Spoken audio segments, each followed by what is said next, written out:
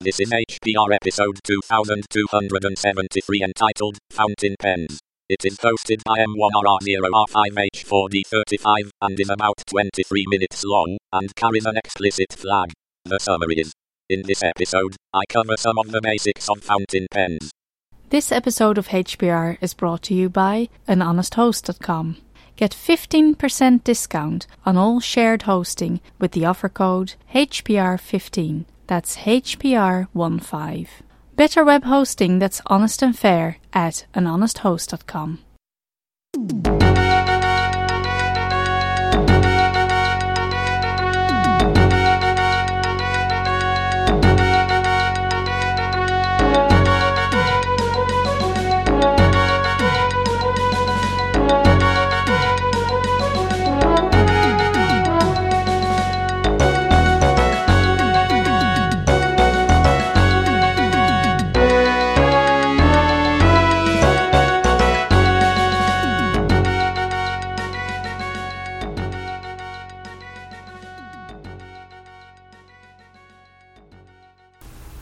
Hello world. You're listening to Hacker Public Radio, and I'm Mirror Shades, and today I'm going to talk about fountain pens. What? Yeah, I'm going to talk about fountain pens, and I'm not the first person to actually bring this up on HPR. It's been mentioned before by Dave Morris and Droops. I know have both either mentioned them or done shows about them. But yeah, I am very much into technology, but there are certain pieces of older technology that I just find so fascinating. So as into technology as I am, I still very much like to write on paper. I don't know why. I'm sure I'm not the only one like that. I have a bunch of notebooks, a bunch of journals. There's something about the tactile sensation of writing. And, your thoughts, at least for me, seem to flow a little better when I can just scribble them down in a notebook. So, all that aside, why use a fountain pen? And what is it? It's sort of the precursor to modern ballpoint pens. So fountain pens used to be very common in the U.S. and pretty much throughout the world. They're still, you still see them probably more often than you think, but they are an older technology. I know. Excuse me. In Dave's episode, he went over some of the parts and of a fountain pen. I'm going to just real briefly rehash just for the sake of brevity, so you don't have to look around a bunch of different places. But there are, besides here, there's also a ton of YouTube videos out there that will go over all the parts. And if you actually just Google parts of a fountain pen and look at the images, there's actually diagrams. I'll see if I can find one of those to attach to the show notes. Don't quote me on that. I may not be able to, but at any rate, there's some parts that you would recognize from any pen: the body or the barrel, the cap, the clip. There's some other parts that you may not be as familiar with. The ends of the pen are usually referred to as the finial, and on some pens in the finial, the manufacturer will put like I don't know how to describe it. It's like a little disc or a button. It's almost like a maker's mark. It just identifies the manufacturer of the pen. There's also the section, and the section is kind of the part that you hold with your fingers, and attached to the section will be the feed, the nib, and whatever type of reservoir the pen uses. So I'll talk about that a little bit more in a minute. So basically, the mechanism for how this works, in the past it has been described as a controlled leak. So you have some kind of reservoir in the back that holds all the ink, and it runs down the feed and is sort of delivered to the nib, which is the metal part that touches the paper. And just as an aside here, when you write with a fountain pen, you have to kind of keep them in the same, you can't really twist it in your hand like you do a ballpoint. You have to keep the shiny part of the nib upright. So doing that, I find, does force me to slow down just a little bit, but that's a good thing. It helps me to write a little plainer and a little clearer. I'll talk a little bit more about handwriting towards the end of this episode, because I know a lot of times when people talk about fountain pens, they also talk about wanting to improve their handwriting, so we'll get to that a little bit later. Now, like many other kinds of technology, fountain pens are moderately hackable. There are some things you can do to a fountain pen. I'll get into some of that in a minute. So when we talk about some of the specifics of the individual parts.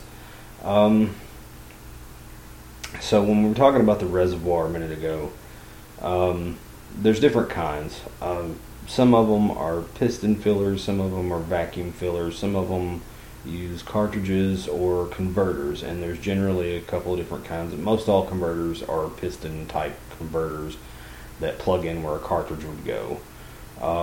Basically, what converters allow you to do is a pen that's designed to work with an ink cartridge. Instead of buying the cartridges, you can buy the ink in a bottle and then use the converter to fill the pen rather than having to buy a bunch of cartridges and use them. The cartridges are kind of expensive, actually. You're just, it's cheaper to buy it by the bottle. You get a lot more ink for a lot less money. Piston fillers and the vacuum type fillers are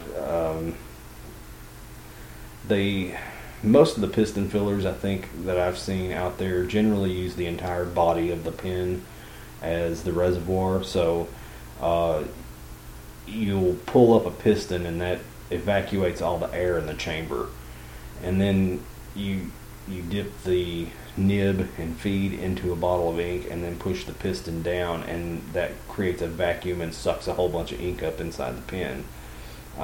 Most of the vacuum type non-piston ones, I don't see this too much on modern pens anymore. A lot of older pens. I have an old Esterbrook pen that has this type of, it's like a rubber bladder inside the pen, and it's got a little lever on the side, and when you pull the lever up, it depresses that bladder, and then when you dip the pen in the ink, and then when you release the lever, it releases the bladder and creates kind of a vacuum and sucks a little bit of ink up in there. It doesn't really work that good. It works okay.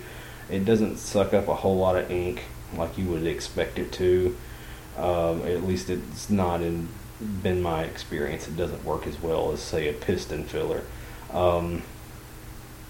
Most of your cartridge based, this is the most common. Most fountain pens are generally designed to work with ink cartridges, and the converters, I've had various levels of success. They do their job.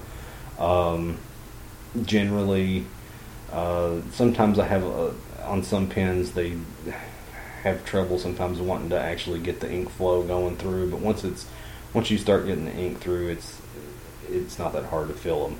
I said there's a couple of different kinds of converters because there are some that just pop on like the cartridges do, and then there's some that are designed where they actually have threads, so you have to actually screw the converter into the section. Those are kind of nice. They keep the converter on there pretty secure. So a bit about the cartridges. So for the most part, most of your pens out there are going to use what's called international shorts. They're these kind of a standardized cartridge. It's the most common. Most pens will accept them. However, there are some pens by some manufacturers that are designed to work with only their ink cartridges, their proprietary cartridges. Schieffer is a company that does this. Parker is a company that does this. I think Pilot does it. Maybe Waterman. I can't remember. I think Waterman does it. But that being said, a vast majority of them are just designed to use with your standard international shorts. Most ink companies sell cartridges in international shorts. So also, some pens you can do what's called the eyedropper conversion on them, and basically you take a regular fountain pen that's designed to use either cartridge or converter, and you can, depending on the type of the way it's designed, you can put a gasket and some grease on there and essentially use the whole body of the pen as the reservoir. Some people are really into that, modifying them that way. I generally don't modify my pens that much. There's also some modifications you can do to the nib. So I'm going to talk about the nibs next. The nib is the actual metal part that comes in contact with the paper. It's got a split down the middle, and it creates two halves, and those are called the tines, like on a fork. It does end in kind of a little ball or blob that allows the nib to move smoothly across the paper.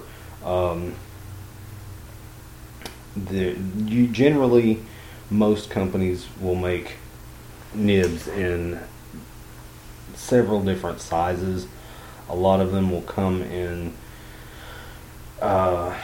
extra fine, fine, medium, broad, extra broad, and some will even make triple broad.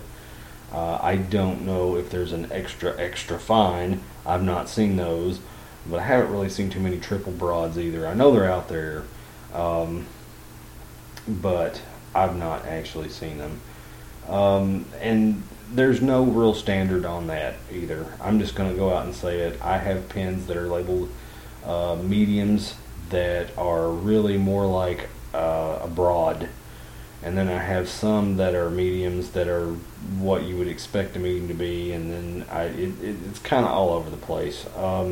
Generally, I would say if it's a more inexpensive pen, it's probably, a lot of times they're just sold with a sort of generic medium nib, and usually that medium is more like a European broad.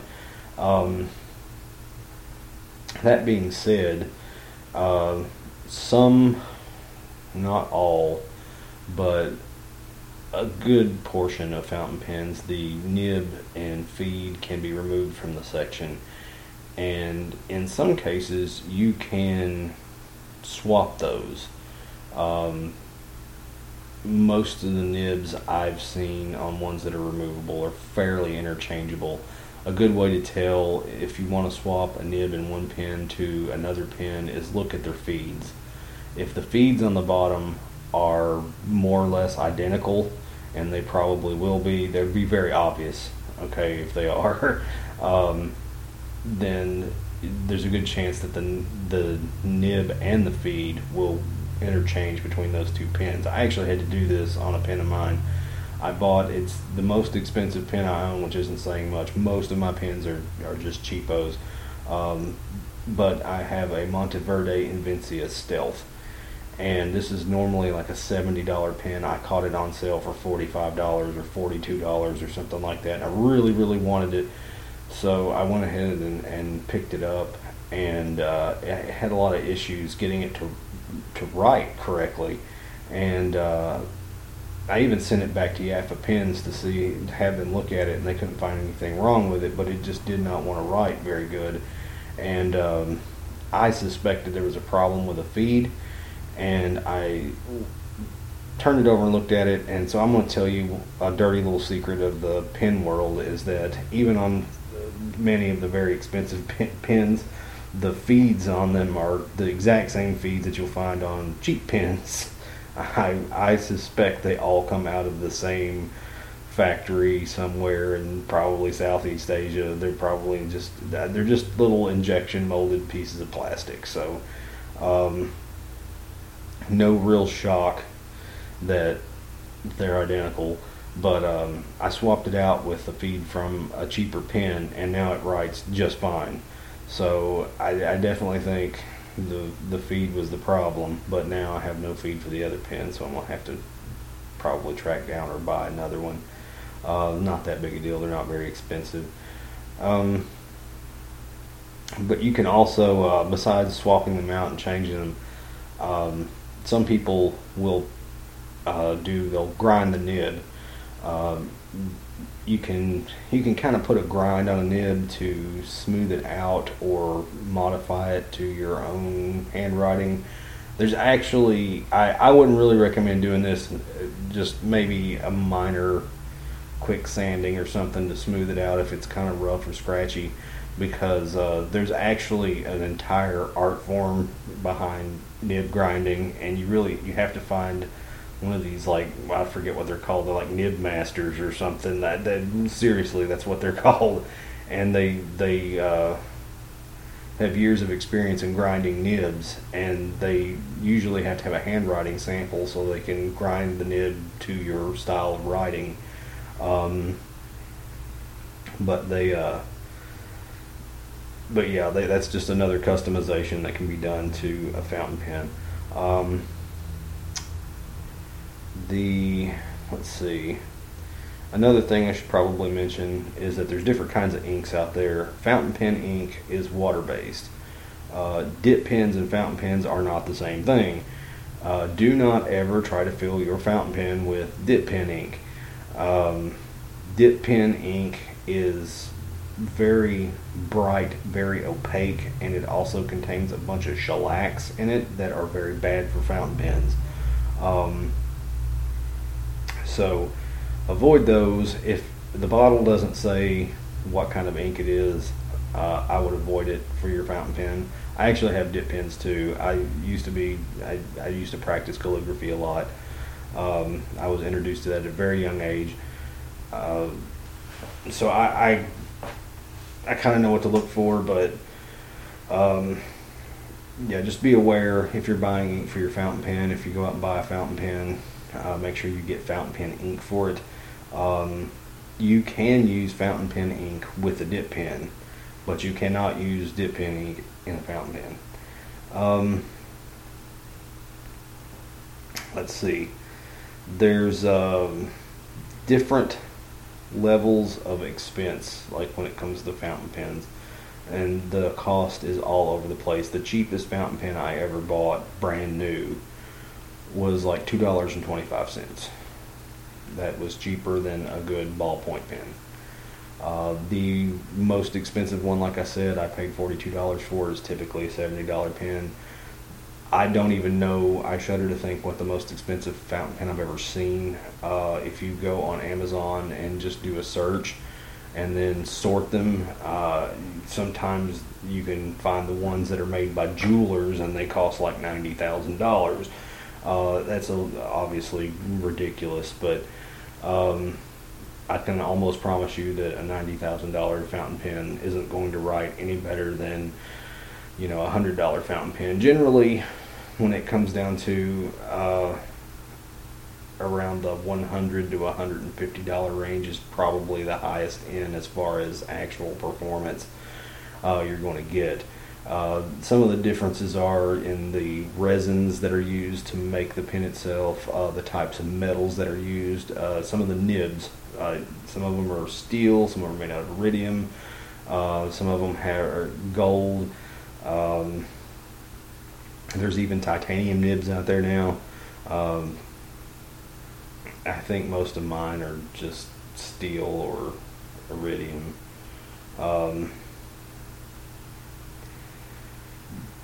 But anyway, let's inks.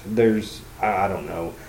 There are some expensive inks out there. I've seen some bottles of ink as high as almost $30 for a bottle, but your typical inks are going to run you about $10 for a bottle usually. I know Private Reserve makes a whole line of all kinds of different colors. They're very reasonably priced, anywhere from $7 to $10, and they're way cheaper than the cartridges. That's what a lot of people wind up using is Private Reserve, I think. But there are some. Noodlers makes ink. Monteverde makes ink. I don't know. There's a bunch of companies out there making ink. Paper is another thing. So the tactile sensation of writing is going to change drastically depending on the kind of paper you are trying to write on.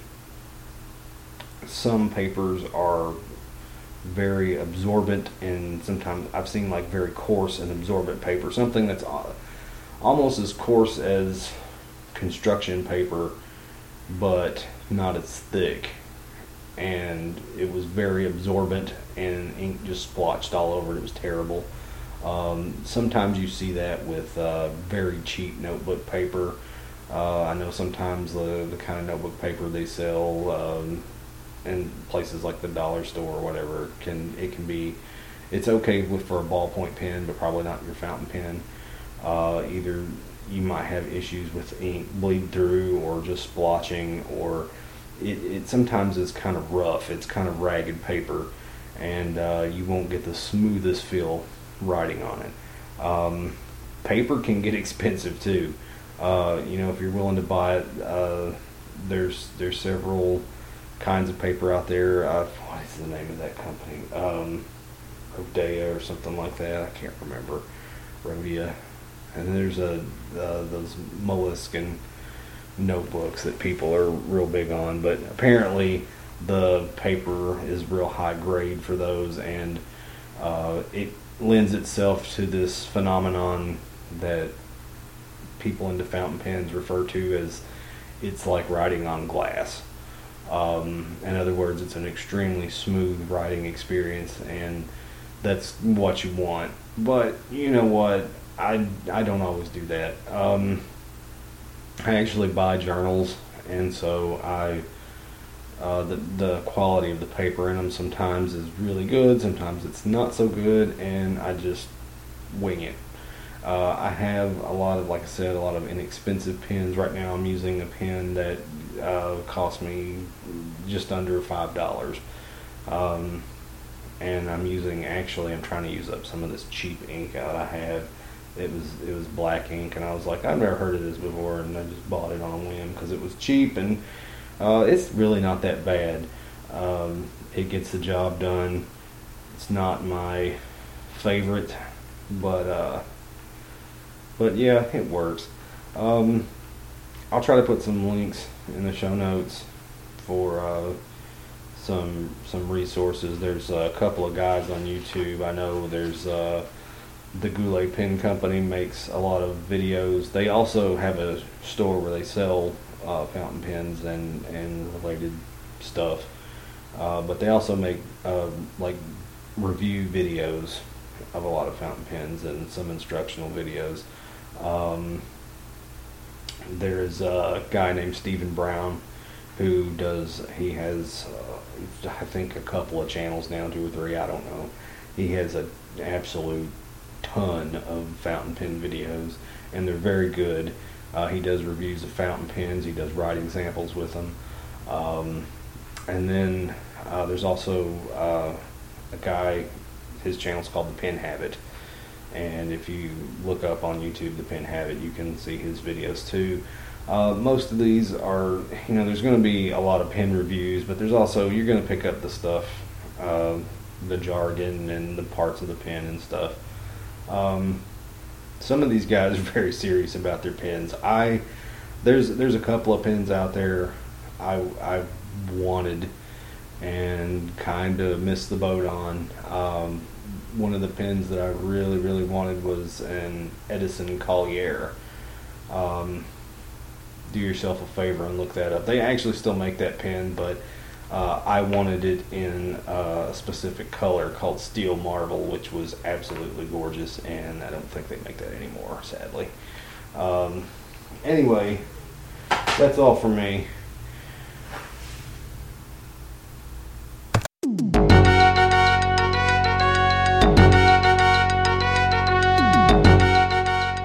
You've been listening to Hacker Public Radio at hackerpublicradio.org. We are a community podcast network that releases shows every weekday, Monday through Friday. Today's show, like all our shows, was contributed by an HPR listener like yourself. If you ever thought of recording a podcast, then click on our contribute link to find out how easy it really is. Hacker Public Radio was founded by the Digital Dog Pound and the Infonomicon Computer Club and is part of the binary revolution at binrev.com. If you have comments on today's show, please email the host directly, leave a comment on the website, or record a follow-up episode yourself. Unless otherwise stated, today's show is released under a Creative Commons Attribution Share Alike 3.0 license.